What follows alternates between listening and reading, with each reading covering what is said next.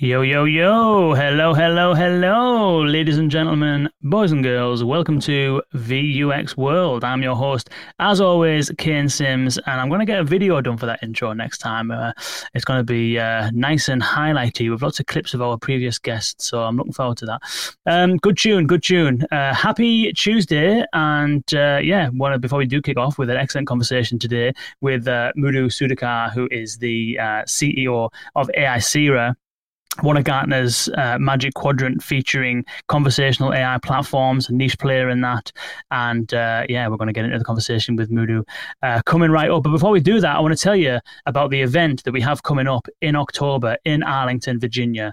In the US of A, we'll be coming across the pond, VUX World, on tour. We'll be doing a conference at the Voice Summit. It's going to be VUX at Voice 22. We're going to be talking about the end-to-end automation journey for call centers. And so if you are interested in how to apply AI technology in your call center, conversational AI, natural language processing, then this day on the 11th of October is going to walk you through the step-by-step process of just how to do that. It's presented by Core AI, and we're going to have a whole bunch of unbelievable speakers there. Lots of enterprises talking about case studies, lots of technology companies showing you the path forward. It's going to be absolutely amazing. The agenda and all the details will be in the show notes. Please do check it out. VUX at Voice 22. Looking forward to that. And I'm also looking forward to this conversation today with Muthu Sudhakar from AI-Sira. Muthu, it is an absolute pleasure to have you on the show. Welcome, my friend. Thank you, Ken. Thank you for having me. I like your show. We should call it AI World, Works AI World, right? Yeah. Voice user experience with AI. I call it AIX World. I really like what you do for the audience. So thank you. Thank you. I've been thinking about a rebrand because naming it VUX was a little bit short-sighted, and it is. I kind of call it VUX now because then it kind of like passes off as its own sort of term, which doesn't have to necessarily mean VUX. But yeah, I think something to do with AI, CX. That's predominantly what we talk about these days. Is how the AI technology, natural language processing technology, is enabling businesses to improve what they do operationally and provide better customer experiences. And so maybe a rebrand might be on the cards. But one company that doesn't have to rebrand because it's making a hell of a lot of room in the market and name for itself is AI-Sira. You've been doing some very impressive stuff, been on a mission as of late, implementing this kind of stuff in the enterprise. So I'm excited to have you along, and congrats on the good work you've been doing as well. Thank you, Ken. It's actually a privilege to be part of your show. I always watch all your podcasts and what you've been doing to the community of AI, contact center, conversational AI. I think we need more of you. Keep doing this. We love these shows and keep doing that and educate the audience because AI is here to stay. It's part of our world for the next 20, 30 years. Absolutely. Thank you. Yeah, I appreciate that. If only I could clone myself. That's kind of what I've been trying to dream about lately. I'm sure you could create an AI avatar, Kane avatar. Yeah. With the Kane avatar. Yeah, that's a good idea. We had Danny Tomset from Unique Digital Humans on yesterday, and we were talking about digital humans. So that's maybe the next step is to create an AI avatar of myself. We'll see. Who knows? Who knows? But no, definitely excited to get into the conversation. So tell everybody who's tuning in a little bit about yourself, Muthu. You've got a lot of experience in the startup world. You've got a lot of experience working with large organizations at a senior level, Splunk, ServiceNow. You've invested in a bunch of companies as well. What led you to AI-Sira? First of all, thank you for having me on the show. Look, it's a journey, right? So as I said, I've been doing both, working at large companies, startup companies. We started AI-Sira, I think, back in 2017. Me and my co-founder, Christos. Again, if you have to understand, when I was at ServiceNow, when you're talking to talking to customers, you have a front row seat on what's happening. Remember, this is pre-pandemic. AI was there, but AI and machine learning was still nascent. It was going on. I would say most of the AI things really to happen was the cloud. Cloud is the reason how AI has happened, right? So if you look at machine learning, neural networks were there back in 80s, 90s. What really changed the game is the invention of cloud. With both Amazon and Microsoft leading the charge with the cloud. Without the cloud, AI and machine learning algorithms won't be where we are today. And then come 2017, as I meet with customers, particularly being at ServiceNow, you're going to meet a lot of call center, contact center people, right? Anybody who's running your service desk, help desk, customer support. And one thing that was obvious is these people are really needed tools and solutions to automate mundane tasks. They don't mind helping you, Ken, if you have like a complex problem. Like if you and me have some audio problems, setup issues, I have some basic things like my account is logged out, or I can't log in, or I want to fix my network issues, Wi-Fi issues, or it could be my customer, my subscription, I want to add my family member, I want my money back. I mean, most mundane tasks, I don't think humans want to get involved to do it, right? After all, in the first 1 month, 2 months, 3 months will be okay. Because as a humans, we are designed to grow, evolve. There's a reason evolution in the world, history, humans have evolved. So we can't expect all the employees, all the people who are doing in the call center, contact center people saying, hey, you come to work, do the same mundane task repeatedly like a robot for 20 times a day or take 50 times a day. It's just not fair. And that's actually the reason how we started this whole journey and said, look, something has to change. And back then I talked to a gentleman by the name Ram Shriram. As you know, Ram funded Google and he sits on Google's board, and Ram had the same vision. And he said, we got to take a chance in the world to make a bet on these type of technologies. Some may happen, some may not happen. And you may have to write the technology curve. And with that inception, we said, look, is AI fully there? It may have its own technology curves. Back then when we started, there was no unsupervised. It was all guided flows. When people talk about conversational AI, even Gartner, for them, conversational AI is not AI. I mean, that's why they call it conversation platform. They call it NLP separately, AI separate. To me, you don't want to differentiate like that. And the other day, the customers don't care whether it's NLU, NLP, AI, machine learning, like just something automated, right? So this whole evolution of how we are dissecting it, etc., we thought, look, we got to change everything. And we took a bold bet on how can we do a new AI solution that doesn't require too much of human intervention. It has to be simple to use. It has to be natural. But at the core, it has to have an unsupervised approach. It's like, think of your driverless cars, either from Google or Tesla. If you have to keep on training the car when you buy it, you're not going to use it too much. The car may learn from your habits. That's different. That I call the behavioral. That's like personalization, right? So there are aspects of where you need the training and learning. And they want to use a car. I don't need your data sets. I don't want to, right? It's like when you buy an Apple phone, you don't want Siri to say, come and sit and train with me to use it. You're not going to buy Apple phone then, right? So I think this notion, some of these things, the industry still has to handle it, and particularly as we customers industry. But I think we're at a point, there are technologies already there. It's going to get better. So that's kind of the reason why we started, look, can we do it? Can we change the life of humans, which is customer-facing people, end users? Can we change the life of the agents also? Because they want to get out of poverty. Like whether you like it or not, people in the contact center, they don't get paid much. I mean, their lives matter too. We need to move them up in the food chain, right? So I think a whole lot went in our discussion process, how we wanted to evolve this. And then I talked to Maynard Webb. Maynard sits on Salesforce board, and he said the same thing. Look, all these people, the industry executives like the Ram Shriram, Maynard Webb, Dan Mormon-Owen, Paul Morich. Paul was my boss from VMware. All these guys said, look, let's make a bet on this world, how we can change, right? Make this AI to be used by this world to as best possible. And it's not going to be easy bet. It may take 5 to 10 years, right? So it's a long bet that we are making. And that's what I enjoy making bets. There's no guarantees we'll succeed, but at least we can control the destiny if we all work hard together. Very good, very good. And I think the signs are showing that it's happening. You know, the adoption of this technology is definitely growing, and there's lots of competition. Mind, you know, I mean, the Gartner Magic Quadrant I referenced at the beginning there. You know, it was a lucky number of companies that were featured in it. Not lucky because they're all, you know, good in their own right, and that's why they're there. But for every company that was in there, lots of companies are not there. And so I'm wondering whether you could maybe shed I mean, there's loads to unpack from what you've just said there, the future of jobs, mundane tasks, and what makes things, I mean, we'll get to all that kind of stuff in a minute, but I wonder whether you can first maybe share with the listeners what you think makes for a good kind of platform, a good AI platform, because as I said, for every one that was included in that Magic Quadrant report, there's probably 100 or 200 that weren't. So what do you think differentiates a company like AI Sierra from other technology platforms out there that are trying to do something similar? Yeah, absolutely. Very good question. Look, for me, the way in which I see Ken is, look, Gartner would obviously report. I would say all they're like another analyst firm. As the company share, they probably have some information, but at the end, the customers know more than the Gartner, right? They have the problems. First thing is you need to talk to the customers. They're experiencing the problem. Like you probably know how to use your platform as you're interviewing people. You know what your challenges are. To me, I always start with customers, the end users, and the customers and their end users. What are their end users telling us? What are their problems?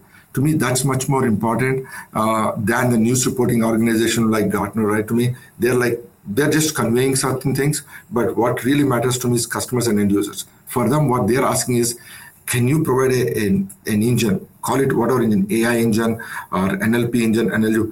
I want a simple, easy to use. If Kane asks me a question, can I understand what Kane is saying to the best possible, right? In whatever language. So, and that approach of understanding your request, right? That is the most important one. I call that AI. It's almost like the AI SQL layer, right? That's something is we've been pushing out, right? Remember how Oracle came with a SQL layer, like AI SQL layer, like understanding what you do. Understanding that the query and the request itself is an important one. The second thing, once you understand it, how do you serve that request, right? That's where the unsupervised natural language understanding or AI is important. The early days of most customers is all about supervised, right? Even now, 99% of all vendors that I know of, they do supervised approach. Like if you ask me this question, I'll do this. If you know exactly what the Kane is going to ask, and if you write all the steps of it, you're probably a god. You won't know all the combinations. There's a reason why Google invented search, right? So this notion that I will create a dialogue flow or I'll use a knowledge flow or a conversation flow and call it a conversation platform, that's not AI. I don't think people are getting that.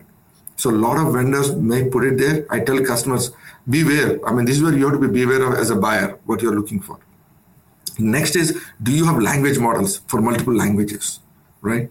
And you and me talked last time when we were doing your show, right? It should be, I need a language model for different English. It's different from Japanese, from Chinese, right? You need a specific language models. Then depending on the request that you ask, your request may be fully loaded request. Even in English, you may ask me a question that have multiple intents in it, multiple meanings, multiple things. So how do I parse that out? And that's where the AI SQL layer kind of concept comes in, right? And then given all these things, do you understand the domain that you are asking in, right? Is your request related to a casual request? Are you in the healthcare space? Are you in the insurance space, right? And you don't want one bot for each domain. Like there are people who will say, I'll do a good job of IT, or I'll do a good job for contact center, or I'll do something for airline industry, or I'll do something for insurance. Like you're not going to wake up and say, I'll use different Apple phones, different Siri. You'll have one Siri to ask the question, whether you like it or not. Siri will answer at that point. You have to live with it, right? So this concept of that universal bot, AI bot, people are not still adopted that, right? So to me, I look at a whole lot of things like this as a fundamental need in which how you want to do it. And finally, you want to wrap this around with a simple concept of a lot of requests that you do may not have an intent, right?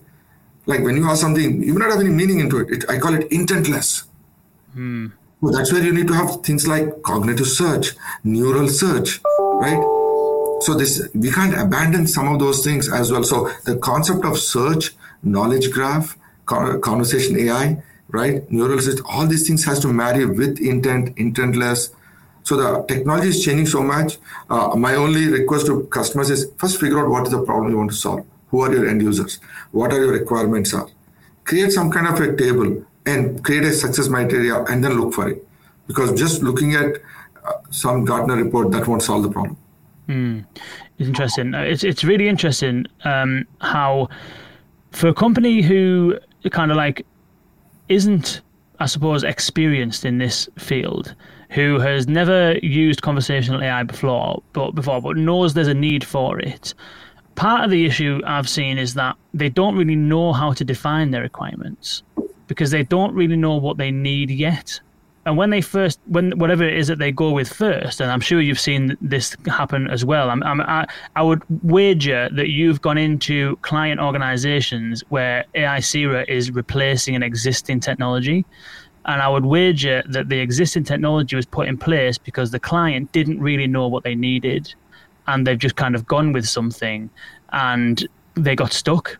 It didn't have what they needed in the end, because as soon as they learn and develop, they back themselves into a corner sometimes. So how would an organization who is thinking about conversational AI, thinks they want something for customer support or something like that, but they don't know anything about the platform, what are some of the key ingredients that they would need? You've mentioned a couple of things there around, not having a domain-specific NLU, making sure that the platform is unsupervised, uses unsupervised learning, things like that.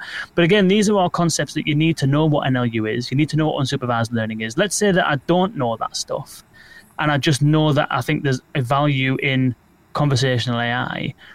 How does an organization go about putting together its requirements based on your experience of working with clients? Yeah, no, I think very good question, by the way. I think there are two parts to this question, the way in which I see it came. First is, look, if you don't know what you don't know, right? So obviously you need to hire a person, right?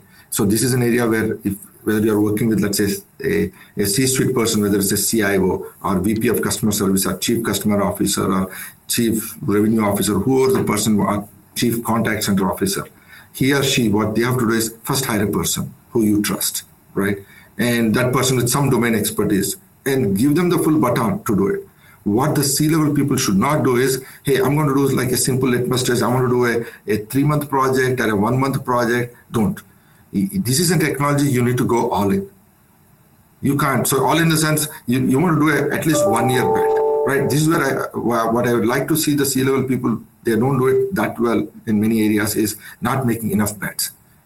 Not all bets are going to happen. I don't mind they select me or many of anybody similar to us, other vendors, but make one bet with somebody. Go for 1 year. A is at a point, you're not going to learn anything through a POC or proof of value or proof of concept.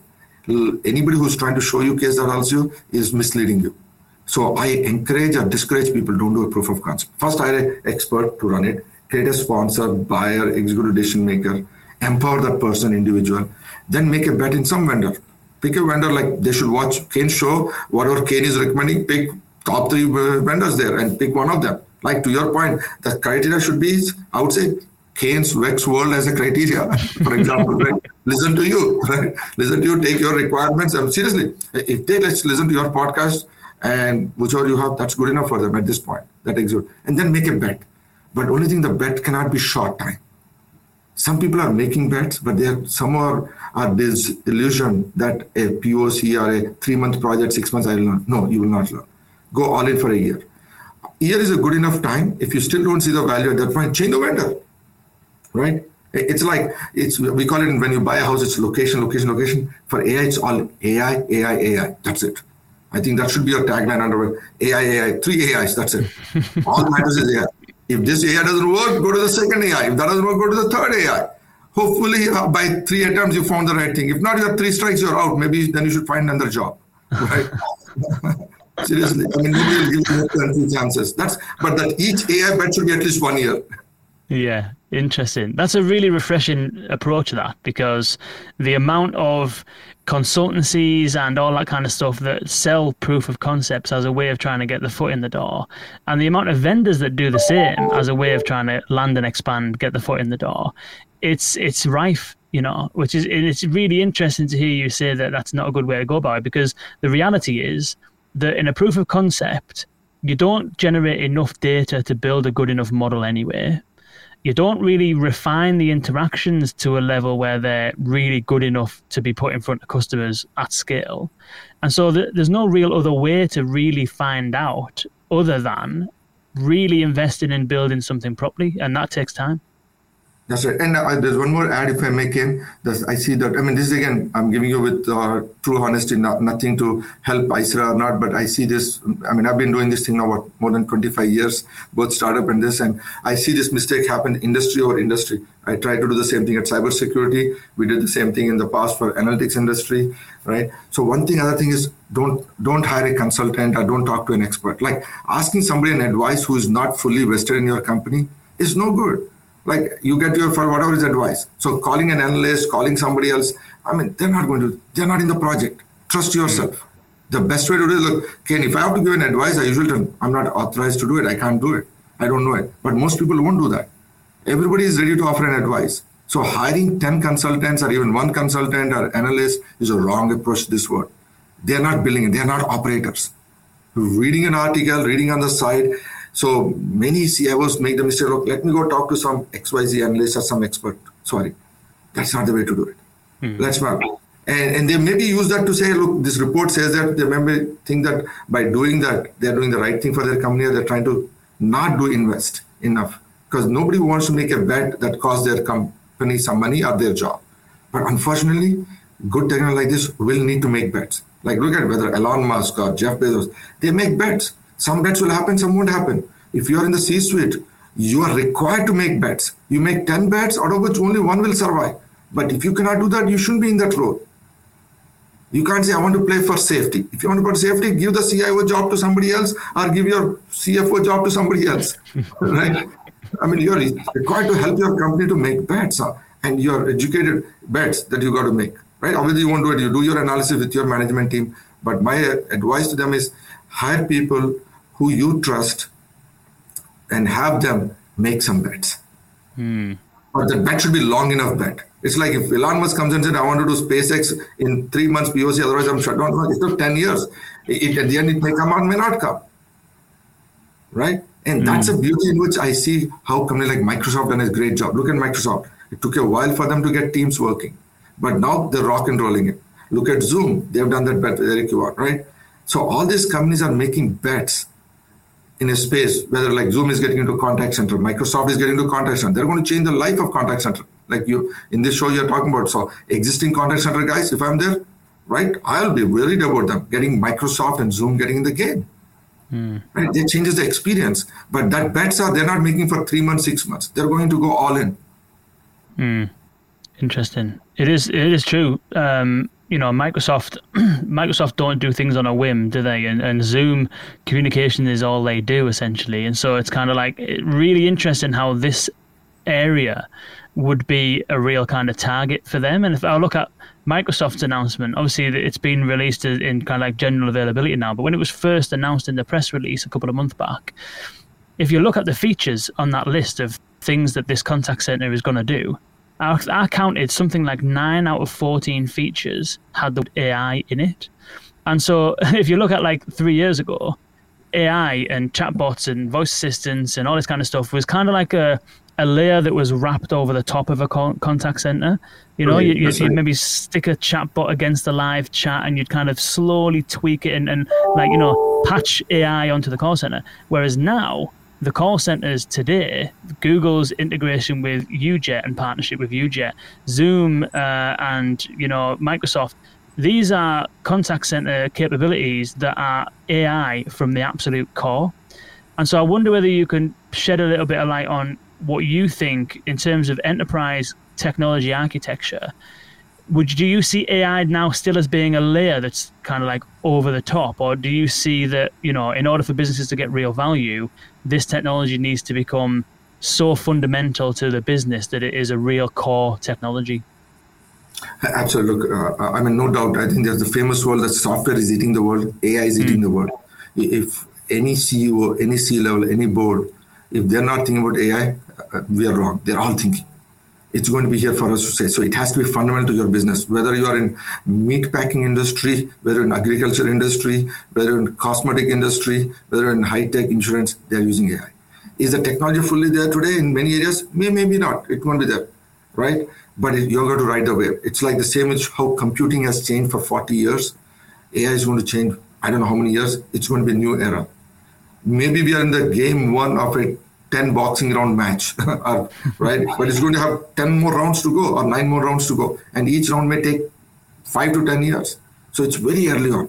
So if you're doing a software architecture, I always tell, like, let's create an architecture. To your point, I think you asked the question about most people, and this is an area I get really excited. You got to create an architecture that runs on any cloud. First of all, you do not want to run these services on your infrastructure on a local service. Many companies, this is one thing that I wish when we talk about it, you don't want to run a contact center on-prem. Guess how many contact centers are on-prem today? Right? It should be an audience. 90%, 80%. I mean, come on. I mean, why would you run your contact center on-prem today? I mean, you're in 2022, right?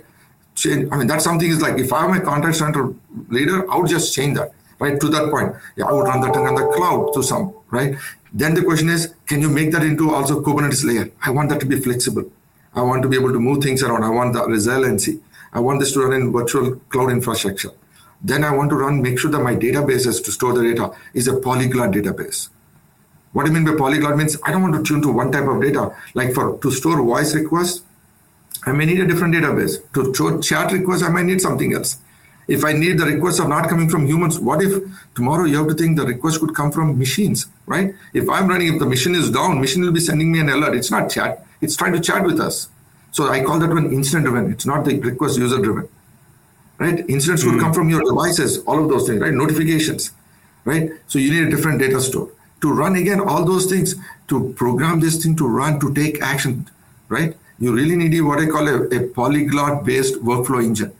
What is a polyglot again? I may write your users may want to write in Java. You may write in JavaScript, Python, right? The world wants choices. I've got to get the best with what you are, Ken. Tomorrow, if I talk to somebody else, Tom, I'll get the best out of them. So these platforms should not be one-dimensional today. And so the world will change. You have to create a new architecture. Every business has to go look at inside and say, what can I do to offer my business services? Where can I leverage AI? Is it for my end users or my employees? Is it used to grow my business, scale my business, cut my costs down? Right? Is it to engage my users more, my customers more? But AI is a fundamental aspect. It's not on the top, right? To your point, if Microsoft already put 9 out of 14 features of AI, there's a reason. And Microsoft is a $2 trillion, $3 trillion company. They're almost like a nation state. They're probably bigger than the top 10 countries in the world right now from a GDP, right? So from that perspective, Microsoft is putting AI in contact center. That gives you a sense as to where the world is going, right? And just other thing that you add, like if you remember, just a side note to the previous question, look at Apple, Ken. Siri, how many years did Siri took to get it correct, right? I mean, I've been using Siri. From day one, it took 5 years, 6 years. That's life. Did it answer everything perfectly? And day one, maybe not, right? But is it getting better? Absolutely. So this goes back to your earlier question to you, like these technologies has to have a fundamental and you have to go all in. And when you go all in, you don't stop the project and start the project. If some vendor doesn't work out, find some other vendor. Or maybe have multiple vendors to figure out. Do A/B testing. Do co-processors. But you got to go all in, right? Look at what Apple does. They build their own chips. They buy the chips from Qualcomm. They buy the chips from NVIDIA, right? But they're all building their own. You got to. So some customers will say, hey, should I want to build my own company? Beautiful. Take a platform and build your own. But at the same time, also leverage what you got from the vendors out there. Compare your notes. You don't want to wake up. It's not like a hobby and say, I want to wake up and I want to do a hobby. And that's where today some of the customers and thinking is, hey, I want to do a 2-3 month project. I want to do it like a hobby. I want to test my what. No, don't put your fingers in the water. Just jump in, right? Jump into the pool, try to learn the swimming. Either you swim or we won't swim, but somebody will help you. Nobody will let you die in this. Nice. That's a really good analogy. That don't dip your fingers in, just jump in. So you touched on something there which is really interesting around the architecture side of things. So a lot of businesses these days are attempting to get themselves a more flexible architecture. And a lot of projects that I have, I've worked on some and I've also heard about a lot, which is that a company will begin their kind of AI journey and then hit a roadblock. And that roadblock will happen because there isn't sufficient integration into their business systems. There isn't sufficient access to data and all of those kind of things. And so a project needs to be paused in order for that work to happen. And many businesses are trying to get themselves into a situation where they have that flexible or more agile kind of architecture. And at the same time, what that looks like often is companies have that kind of modular approach. And you mentioned it there, that you don't want to be trapped into one programming language or trapped into one database structure. You want to be able to have flexibility and have a modular approach. So you see companies like BBC, for example, where their conversational AI capabilities are drawing in individual capabilities and components from all sorts of places. So they might use Microsoft's NLU for some intents. They might actually bring in Google NLU at some point. They might use different types of speech recognition for different devices and surfaces. And so there's lots of these components that can be brought together to assemble a conversational AI and AI architecture. Or you can opt for a full suite like AI Sierra and other vendors and get the whole kind of package. So I suppose from your perspective, you must be always thinking about this whole concept of vendor lock-in, because what you don't want to get into is a situation where somebody reaches the limits of AI Sierra and then begins to consider a different technology. You want to be in a position where you're growing with the company as a partner.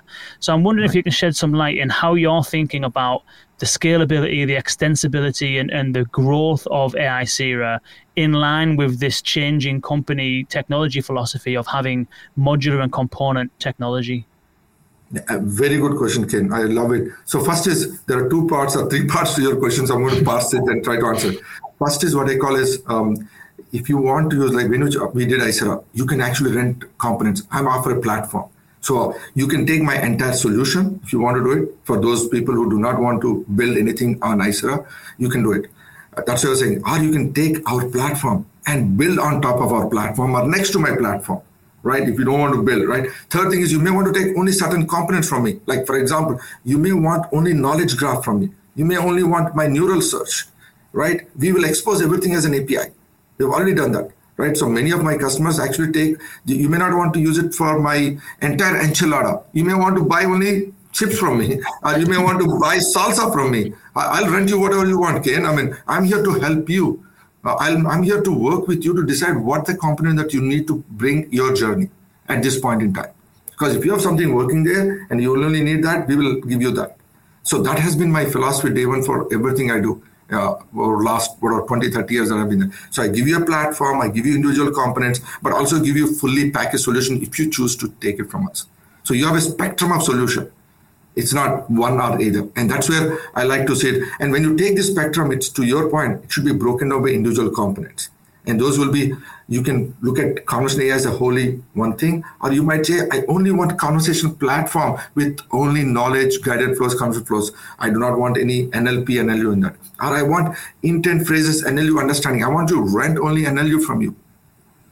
Or I may want your unsupervised machine for my knowledge articles. We also give you conversation automation. To your point, people talk about integration, etc. One thing that we did, very unique, that I think is you don't need really integrations. The reason to do integration is if you can't write your platform, have a very good, what you call a automation workflow platform. Something coming from ServiceNow we did is we created what we call a conversation automation. Like you have a conversation AI. Conversation automation is to automate your workflows with a conversation engine. Because there are many automation players too. But to automate those things, I don't want you to write a connector to it. So I should be able to write any software, because software is eating the world. As long as you can write in the software, I can talk to you. Assuming you have some kind of interfaces, some system interface, APIs, webhooks. So that's the beauty of what we have created, is you and us can talk to each other. Even though your impedance and my impedance may not match, I can create the AI layer or the software layer to do that. So all these components we are providing for people to do it. I call them build. You can build your own solution using Icera, right? Maybe we should call it in this show, called Build AI, or Common AI to build. Let's come into that. Like, bring your own conversation, BYOD, like BYO AI or something like that. Right? Bring your own AI, right? That's the concept I'm saying, is bring your own AI to us, build it on top of us, next to us. That's absolutely possible.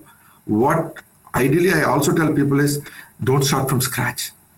Right? It's like if I have to build my own cloud and I don't want to go rent from Amazon, Azure, or Google, I'm not being prudent. I'm not being a citizen of my company. That's something is what you don't want companies to do today. There's enough AI now in the world. Don't start from scratch. You start from a base substrate. Which substrate you want to use is up to you. You may use Kane substrate. You may use some other substrate, but start with some substrate. And then build what other unique components that you want to do, and buy other components also from other people. Look at how NVIDIA started. It was like NVIDIA was sitting next to Intel as a co-processor in the graphics world. Today, they give you both GPU, CPU, and they'll give you AI processors too. But you don't have to start from day one saying, I want to build my own processors. You don't wake up and doing that. I think that's something is you and your audience can help your audiences come realize and look, don't start from some substrate. Yeah. Then on top of substrate, next to substrate, rent components and build next to whatever you want to make a solution that fits your need. So then it's almost like when you buy a shirt or a cloth, you want to wear something that fits your needs. You want to customize it to your audience, to users. And that's where your customization will come in. But you don't wake up and say, I want to plant a cotton seed, I want to grow cotton, I want to fabric my, by the time you're done, and you're not being a good citizen for your company.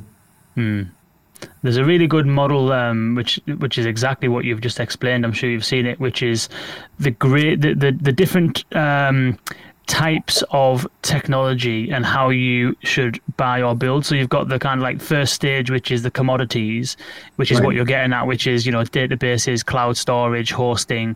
It's all commoditized, Then you've got the kind of like specific functionalities that have already been built that you don't need to rebuild, like a dialogue manager, or, from hearing you speak, your kind of like knowledge graph and stuff like that seems to fall into that category where it's already been built. You can just use it out the box. And then you've got these kind of like, very specific company or industry specific things that no one's providing for, which you would need to build. So for example, if you have a very particular line of business system and there's no integrations to it, you can't just go and buy off the shelf a piece of middleware that will just do it. That would be what you'd need to build. But the components that you can just buy off the shelf and combine that with commoditized kind of like, readily available services, and through that you can kind of stitch together your architecture. It sounds as though that's kind of what you're describing there. Yeah, absolutely. No, you nailed it. Look, you can go build it. Now, let's compare both of them. Build versus buy. Always, when you try to build, you can't build this with 4 or 5 people or 10 people. And that's other mistake also do it. If you really want to build, let's make sure that you have enough money to build today and also to maintain.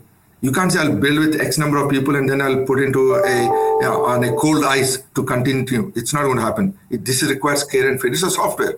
You got to change it. Requirements will change constantly. So the most people, if you try to build versus buy is still 10 to 15x difference. So if you really want to build, let's make sure that you're building it and you have a good business case and ROI and you have enough dollars to build, right? So an average build today will still cost $5 to $10 million or even $20 million. If you do not have that much expense, don't bother building it, right? You may have a need to customize it, but do you have that budget to it? Do you really need to add that amount of customers to it?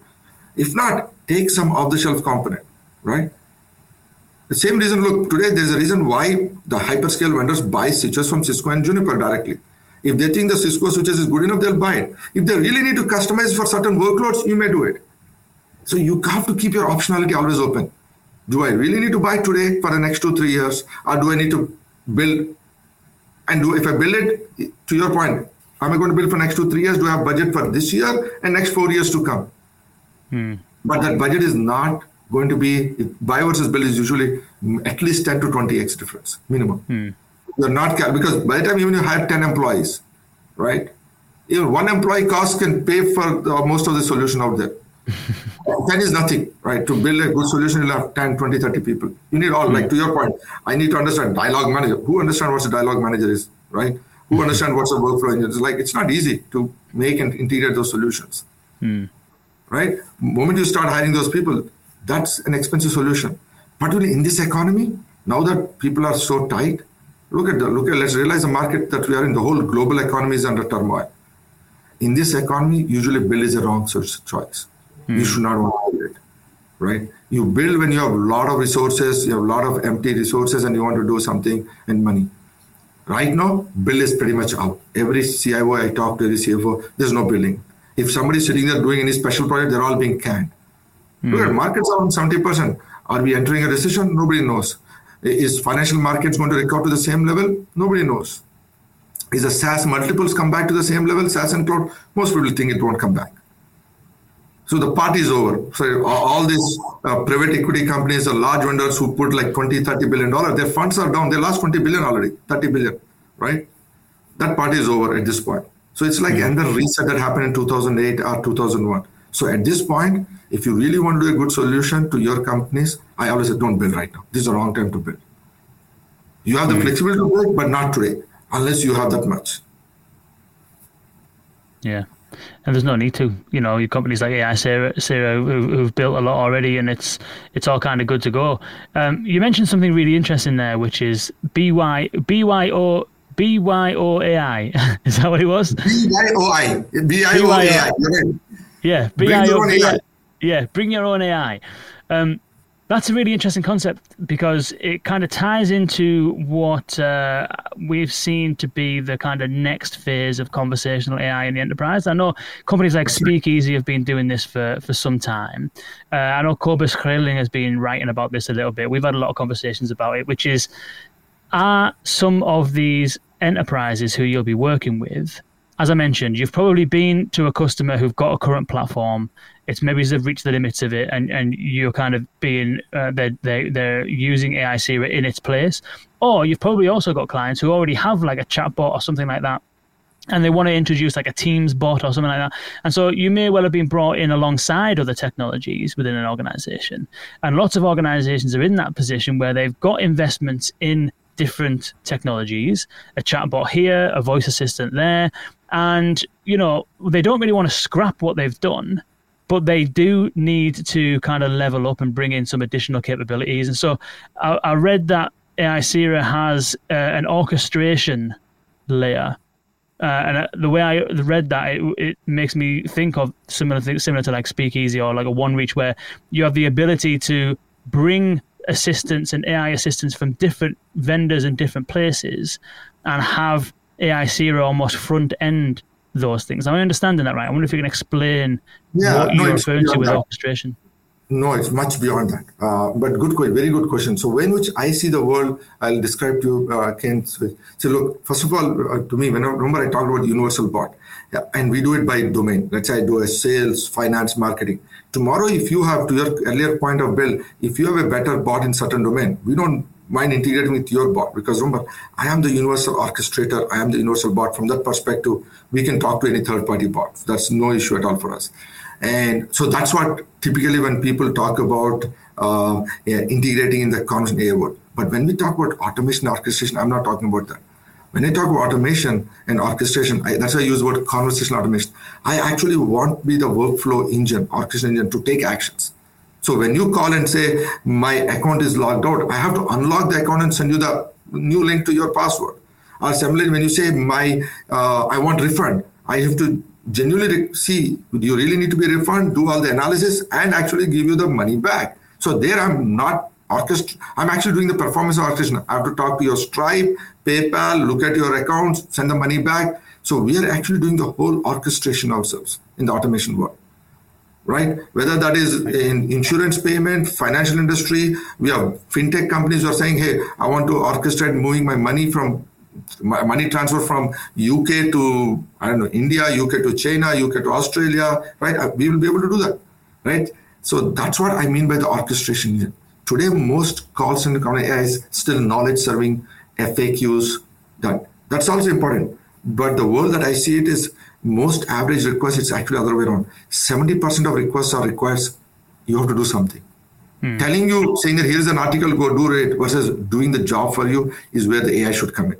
So the AI should now go to AI plus automation, right? So in a way, we should say, bring your own AI plus automation. Maybe we call it BY or AI or something that sounds like AAA or something. Nice. So you're talking really about customer journey orchestration, and the platform is one, it's front ending it, but it's also providing the cogs and engine inside to actually enact a process and deliver the actual end result of the service on the back end. That's right. And again, the reason I do this, Ken, is at the end of the day, every company should focus on your business. Not worry about, I want to build it. I think that should come. First you should do is when you wake up, what can I do to grow my business, scale my business? How can I eliminate unnecessary costs? How can I improve the experience to my users? How can I get my users and employees productive? If you focus on those, then you will decide what you want. That's, to me as a business buyer, always look at the business requirement, the problem requirements, and see what you want. If your business requirement and your account requires only knowledge serving, just only do that. But if your business requires you to do both AI and automation, absolutely, right? And if your requirement requires multiple domains, go for multiple domains or multiple languages, right? You don't have to start everything on day one. Start small. Remember, when I make a bet, you may want to start, I want to only do English in one domain. The domain could be sales. I want to do best sales conversational bot, or I want to do only marketing. Pick one domain, right? One language, And do only, if you think that it's only knowledge serving, just answer the FAQs and knowledge serving, or do the automation piece, right? I'm giving, back to your point, I'm giving you the multiple touch points of how you want to engage with me. Choice will be yours. But start one area, grow, and along the way, if you want to build, absolutely, you have the platform and API to build on top of us or next to us. Nice. I touched on earlier on, we both touched on earlier on, how some companies don't have the infrastructure to be able to enable some of these automation processes, don't have systems with API access and those kind of things. Maybe they don't have data in a good shape and stuff like that.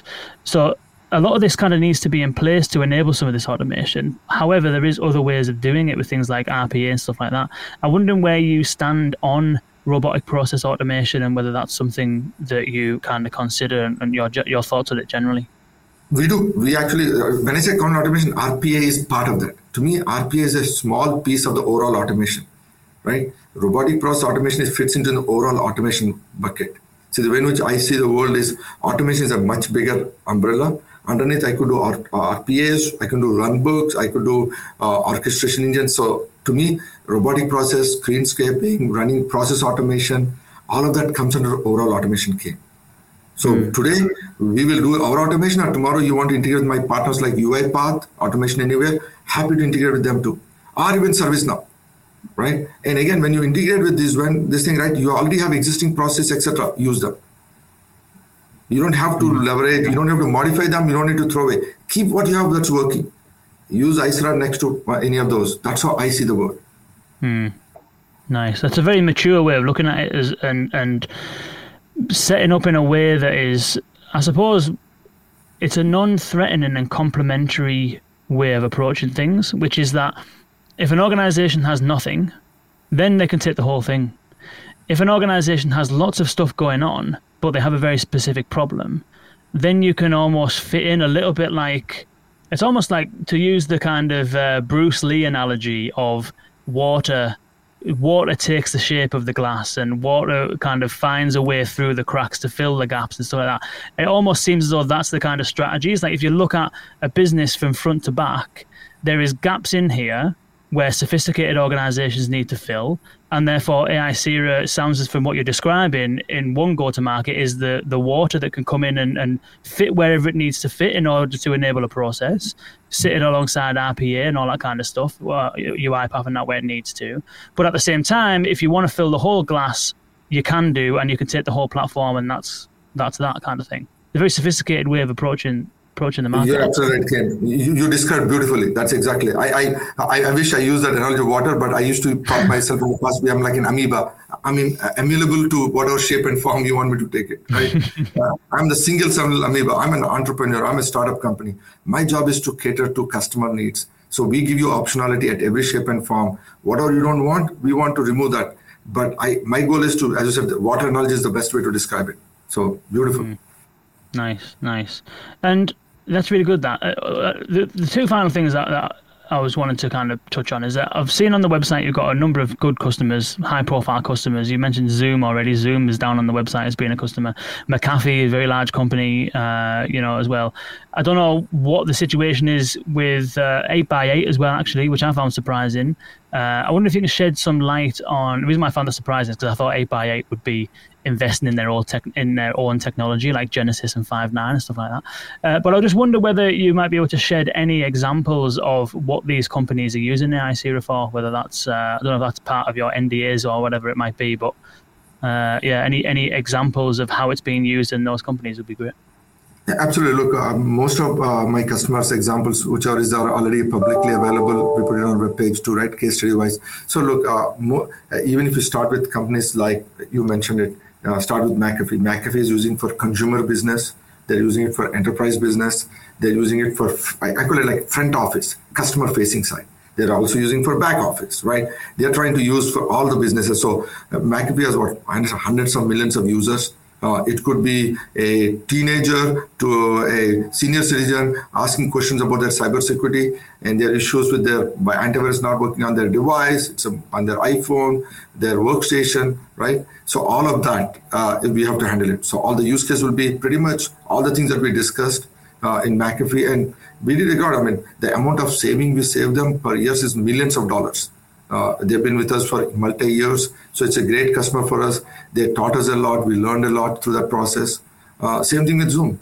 Zoom uses for both front office, back office, customer service, support, IT, right? Many use cases. We learned a lot. I mean, Zoom is the poster child of this industry. Through COVID, they are one of the best IPOs of 2020, right? They defined what the user experience is. They defined the word X call it CX, UX, EX, AIX, right? They are the X, they're the experience, right? My day starts with Zoom, my day ends with Zoom, right? I love Zoom, what they have done for the industry, right? So we are having somebody like that helping them across all the things, right? An example of the thing I talk about, the universal bot, multiple domains, everything. So, right, high scale, volume, right? The amount of volume of requests and all those things right? So I like that. See, and then you talked about even vendors like 8x8. 8x8 is a great company in the UCaaS space. We've been with them for years, right? Trying to help them, and they may want to build their own. This is an example of where a customer, a partner can build their own. I want to give you that optionality. To your point, look, at any point you say, look, I want to build something more. I want to do XYZ. I will sit with you. I'm the water for 8x8, right? Whether the water is sparkling water or plain water, I don't mind. I'm some water. I'm here to serve your needs, right? Same, and like we have many customers like that. We have then Chugg. Chugg is a very large company. They're using us for multiple domains, right? For HR requests, IT, customer service, right? So I think then Grant Thornton is another one. It's an auditing company, right? It's a world's, top number 4, number 3 auditing company. Their requests as employees, people asking about taxes, audits, everything, right? So my job is, again, cater to different industries. I'm not locked into one vertical, right? As a startup, my job is to figure out where all can I help and where, and grow the company, and at the same time build a product, right? It's a journey. We're only 4.5 years into the company. I've got X more years to go, 5-10 years to go. I said, this AI industry is going to be under 20-30 years. We are just like first round of the boxing match. And to your point, if there's so many vendors, because there's really a problem to solve. If there's not too many people are there, then the problem is not to be solved, right? Nice. Perfect. That was a perfect thing to end on. We're in round 1. Ding, ding. Let's go. Fantastic. Muthu, this has been absolutely amazing. I'll put the links in here in the show notes, aisera.com. For those of you listening on a podcast, it is aisera.com. And Siddharth just put a link in there as well in the show notes, which is aisera.com/customers. If you want to have a bit more of an in-depth look at some of the things we've just been talking about there with Zoom and McAfee and those kind of things. So do check those out. Also go to voicesummit.ai/agenda if you want to find out about what's going on in October at Arlington with VUX at Voice 22. A full day of contact center automation strategy, design, insights, technology, the whole 9 yards, everything you need to automate your contact center. And if you haven't subscribed already, you've heard Muthu in this conversation so far being very, I'm going to chop some of that out actually and stick that in some of our marketing material, I think. So you've had some very kind words to say about us. So vux.world/subscribe if you want to get emailed about all of these interviews we do with excellent minds like Muthu and lots of others as well. Muthu, it's been an absolute pleasure. Thank you so much for joining us. I've learned a hell of a lot. As I said, aisera sounds like the water that is molding to the organization, whatever their needs are, being able to fit into the right place, taking the shape that it needs to. But at the same time, if you want to buy a glass full, then you can do that as well. And so I think it's I love the strategy, love the way you've been talking about it, and it's been an absolute pleasure to spend the last hour with you. Thank you so much. Thank you, Ken. You bring the best out of me. So thanks for asking me all these questions and making this. I'm a big fan of your show and what you do for the audience. We need you to keep doing this every day. All the best. Thank you.